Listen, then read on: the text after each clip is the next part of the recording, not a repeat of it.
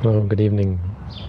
Back for another question and answer video. Today's question isn't exactly a question. It's a bit of a request for help. And this person wants help on wants help on their practice, really. Wants help on overcoming doubt, specifically.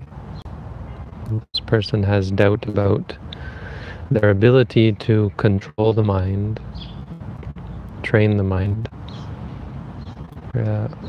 when there is no I.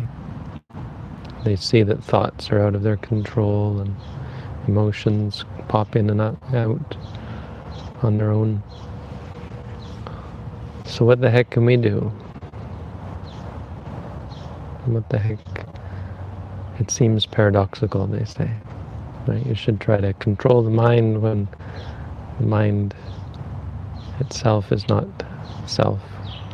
And there is nobody able to control. So the general topic is on the self. The existence of the self, the belief in the self, practice based on one's beliefs in self, and so on. There are a lot of theories about self. People say the self exists. Other people say the self doesn't exist. Theories of soul. Theories of free will and determinism. That's what this person talks about. If there's free will, who has the free will? If there's determinism, well, then what? Then nothing, I guess. Lots of theories. But in spite of all these theories, and even not just theories, but outlooks, beliefs, views, perceptions. For some people, I think it's not even a matter of having a theory or even a set view or belief. But yet we have a very, very strong and ubiquitous. Everyone has these perceptions of self, of control, of possession, of entity, of existence, of I, of ego. And so I'm not going to answer I'm not going to give you my theory, because what I want to point out is that theories do just this. They cause doubt. They cause certainty or uncertainty. And that certainty or uncertainty has ramifications. Here we have an example. This person who asked the question has doubts. And so that's the result. The result of their state of mind in terms of their perceptions regarding views, regarding self, have led them to doubt, to a state of mind that is, we say unwholesome, but unwholesome just means it's not very useful. And when you're doubting things, well, there's not much you can do. You can't act upon doubt. Doubt doesn't lend itself to strength of mind, fortitude of mind. Conviction does. Conviction allows us to do all sorts of things, good and bad. If you believe in violence, then you'll be very good at being violent. If you believe in meditation, you'll put a lot of effort into meditation. But doubt is a result. For other people, there's a conviction in their views. And so, following in the Buddhist tradition, rather than offering a theory of self, I will follow the Buddha's example and talk about what happens when you believe in self.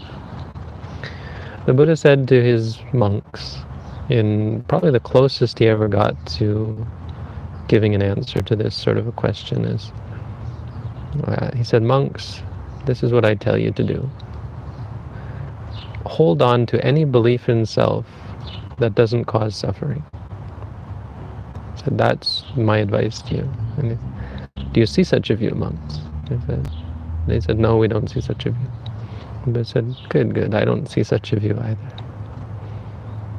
When you believe in self, any belief in self causes stress and suffering. And so this is what we see. This is what we try to first off point out. That when you believe in an I, then it leads to conceit, it leads to ego,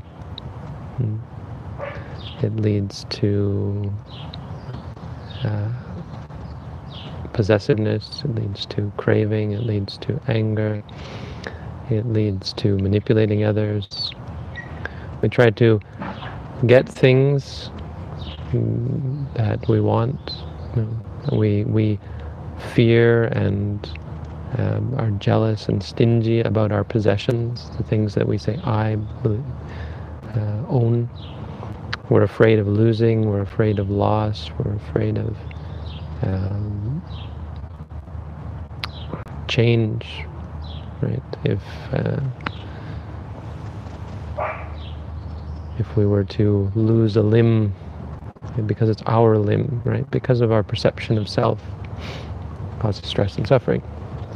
When we have any kind of pain, when we have any kind of pleasure, our attachment to these things is very much tied up, bound up with me and mine and I. Well, not to mention our conceit and our arrogance, our ego and egotism, when we cling to the idea of self and compare ourselves with others, when we become arrogant and don't believe that we deserve such things, or we do deserve this, we don't deserve that, when we hate ourselves. So one important thing that Buddhism stresses is pointing out the evils of clinging to these sorts of views. But there are evils of clinging to a view of determinism as well. So we're not trying to, or we don't work in such a way as to provide an answer to even the idea of determinism or free will. That activity of trying to find an answer, or of seeking out an answer, has consequences, right? So a person who believes in determinism, the truth of it is not the question. The result of it is the question.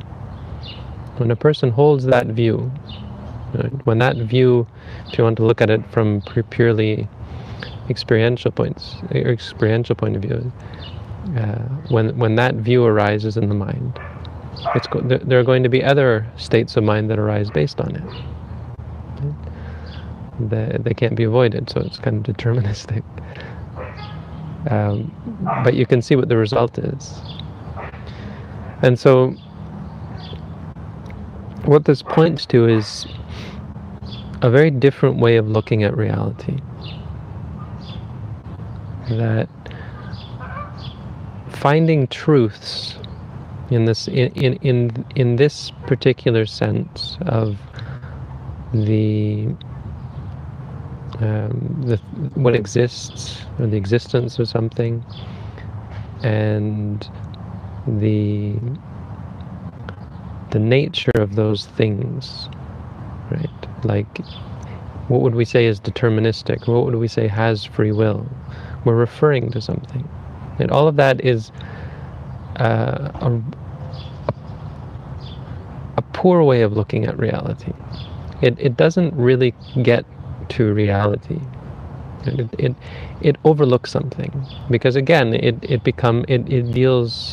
within the framework, or within the realm of theory, right? All that can happen in regards to free will and determinism is you develop a view based on them, based on one or the other, and the reality that's working behind the scenes of experiences is going to change based on that view.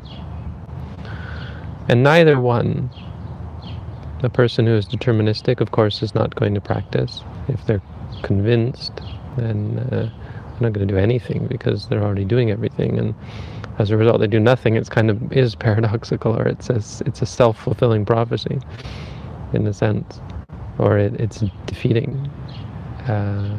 Someone who has free will, a view of free will, is going to butt up against, very much against reality when they can't control certain things. The perspective or the approach that we take in Buddhism is, of course, to be mindful and to observe and to learn and to see more clearly in regards to this very important topic. It's not that we should dismiss the topic, it's that the approach has to be different. The approach has to be in terms of experientially finding the truth, not to create a theory, not to have some belief there is a self, there is no self, that we have free will, the universe is deterministic, that sort of thing, but to understand, to see, to appreciate, to become familiar. Familiar is not strong enough a word, but I don't know if we even have the right words in the English language. To dwell in reality, right? To really be in tune with reality, right? The reality of non-self, right? That all dhammas are non-self. The Buddha put it that way. But what does that mean? That means that the things that we observe, or all the aspects of experience, the reality of things, is non-self, is impermanent, is suffering, is doesn't have the qualities of being an I, being an entity, of being me, like a quality, or of being mine, of a possession. So this isn't a deeply philosophical or intellectual framework or philosophy. It's talking about things like pain. Pain is not self. What does that mean? It means you can't control the pain. Right? It means our relationship with the pain in terms of trying to control it is a cause for stress and suffering. When we have things we like, we try to keep them, make them stay, make them come again. It causes stress and suffering. It's a failure. It's out of touch with reality. When you start to observe the pain, just observing it as it is, when you observe pleasure, observing it just as it is, you lose this, because you see it coming and going, as this person did. So their only real fault, I would say, this person, or not fault, the problem that this person is having is this doubt which arises from a wrong approach. Their approach is to try and figure it out, to find a theory that's in tune with reality. Theories are not reality. I mean, theories are mental activity, something that you have to let go of. And so when you see these things, when you see experiences, emotions coming and going, that's enough. Let it be just that. Let your appreciation of the way things are be what it is, because then no one can ever tell you differently. But don't cultivate views is the point. When you have a view like, oh, does that mean I'm observing this? Or is this not me? Is this just more mechanistic realities?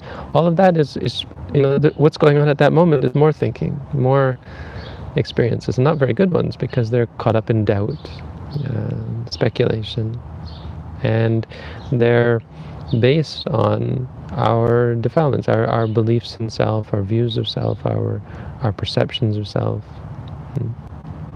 They aren't mindfulness. They aren't reality. So when you just say to yourself, pain, pain, there's no self that could ever be a part of that. Right? The idea of self has no place there. That activity, that approach, is nothing to do, has nothing to do with views of self or theories of self. The importance of self that the Buddha taught, non-self, is to see that things are not what we thought they were, that they are not me, they are not mine, they are not I. As you watch them, you'll see they're out of your control. You'll see that the control that you thought you had, the thoughts of control that had arisen before were based on speculation, delusion, lack of observation, lack of clear vision of how things are. You'll see that, as this person says, they come and they go. And they come of themselves. And the result, what it means to be enlightened is that you have let go. You have no sense of trying to control things or trying to force things. But you have no sense of things being deterministic either. There's no idea like that, right? There's something flawed about the idea of determinism because of its very approach. It's a poor way of using your mind, or to use, of course, using language, right? I'm using the words you and I and so on. We can't avoid it. But I don't think it should be very hard to understand what I'm saying. I think the difficulty comes from getting around our own views and our own beliefs and our way of looking at things that's so very caught up in entities and things and also theories and views. And all I'm saying, and all we're saying in Buddhism, is to observe, to practice, to be here now, right? To not have any of the baggage. Like when I say be here now, I'm not saying you, let there be a self here and now, right? It doesn't take self or free will or determinism or anything like that to be here now, to be mindful, to see things clearly, for there to arise clarity and insight. So I don't know if that makes it clearer, but just to be clear, I'm not trying to make it clear. We're not trying to have you leave this video, have you watched this video, go back to your life thinking, he gave me the right answer. No, I'm not giving you an answer. we're giving you a direction, right? A way to see things more clearly, a way to free yourself from the need for theories, the need for speculation, the need for dogma. And that's what we teach in mindfulness meditation practice. If you're interested, if you really want an answer, please read my booklet on how to meditate. I think it gives a good basic understanding of how to be mindful, and try it and practice and see. And I can pretty much guarantee you'll have no use for theories and views and ideas like that. You'll just be mindful. Okay, thank you all for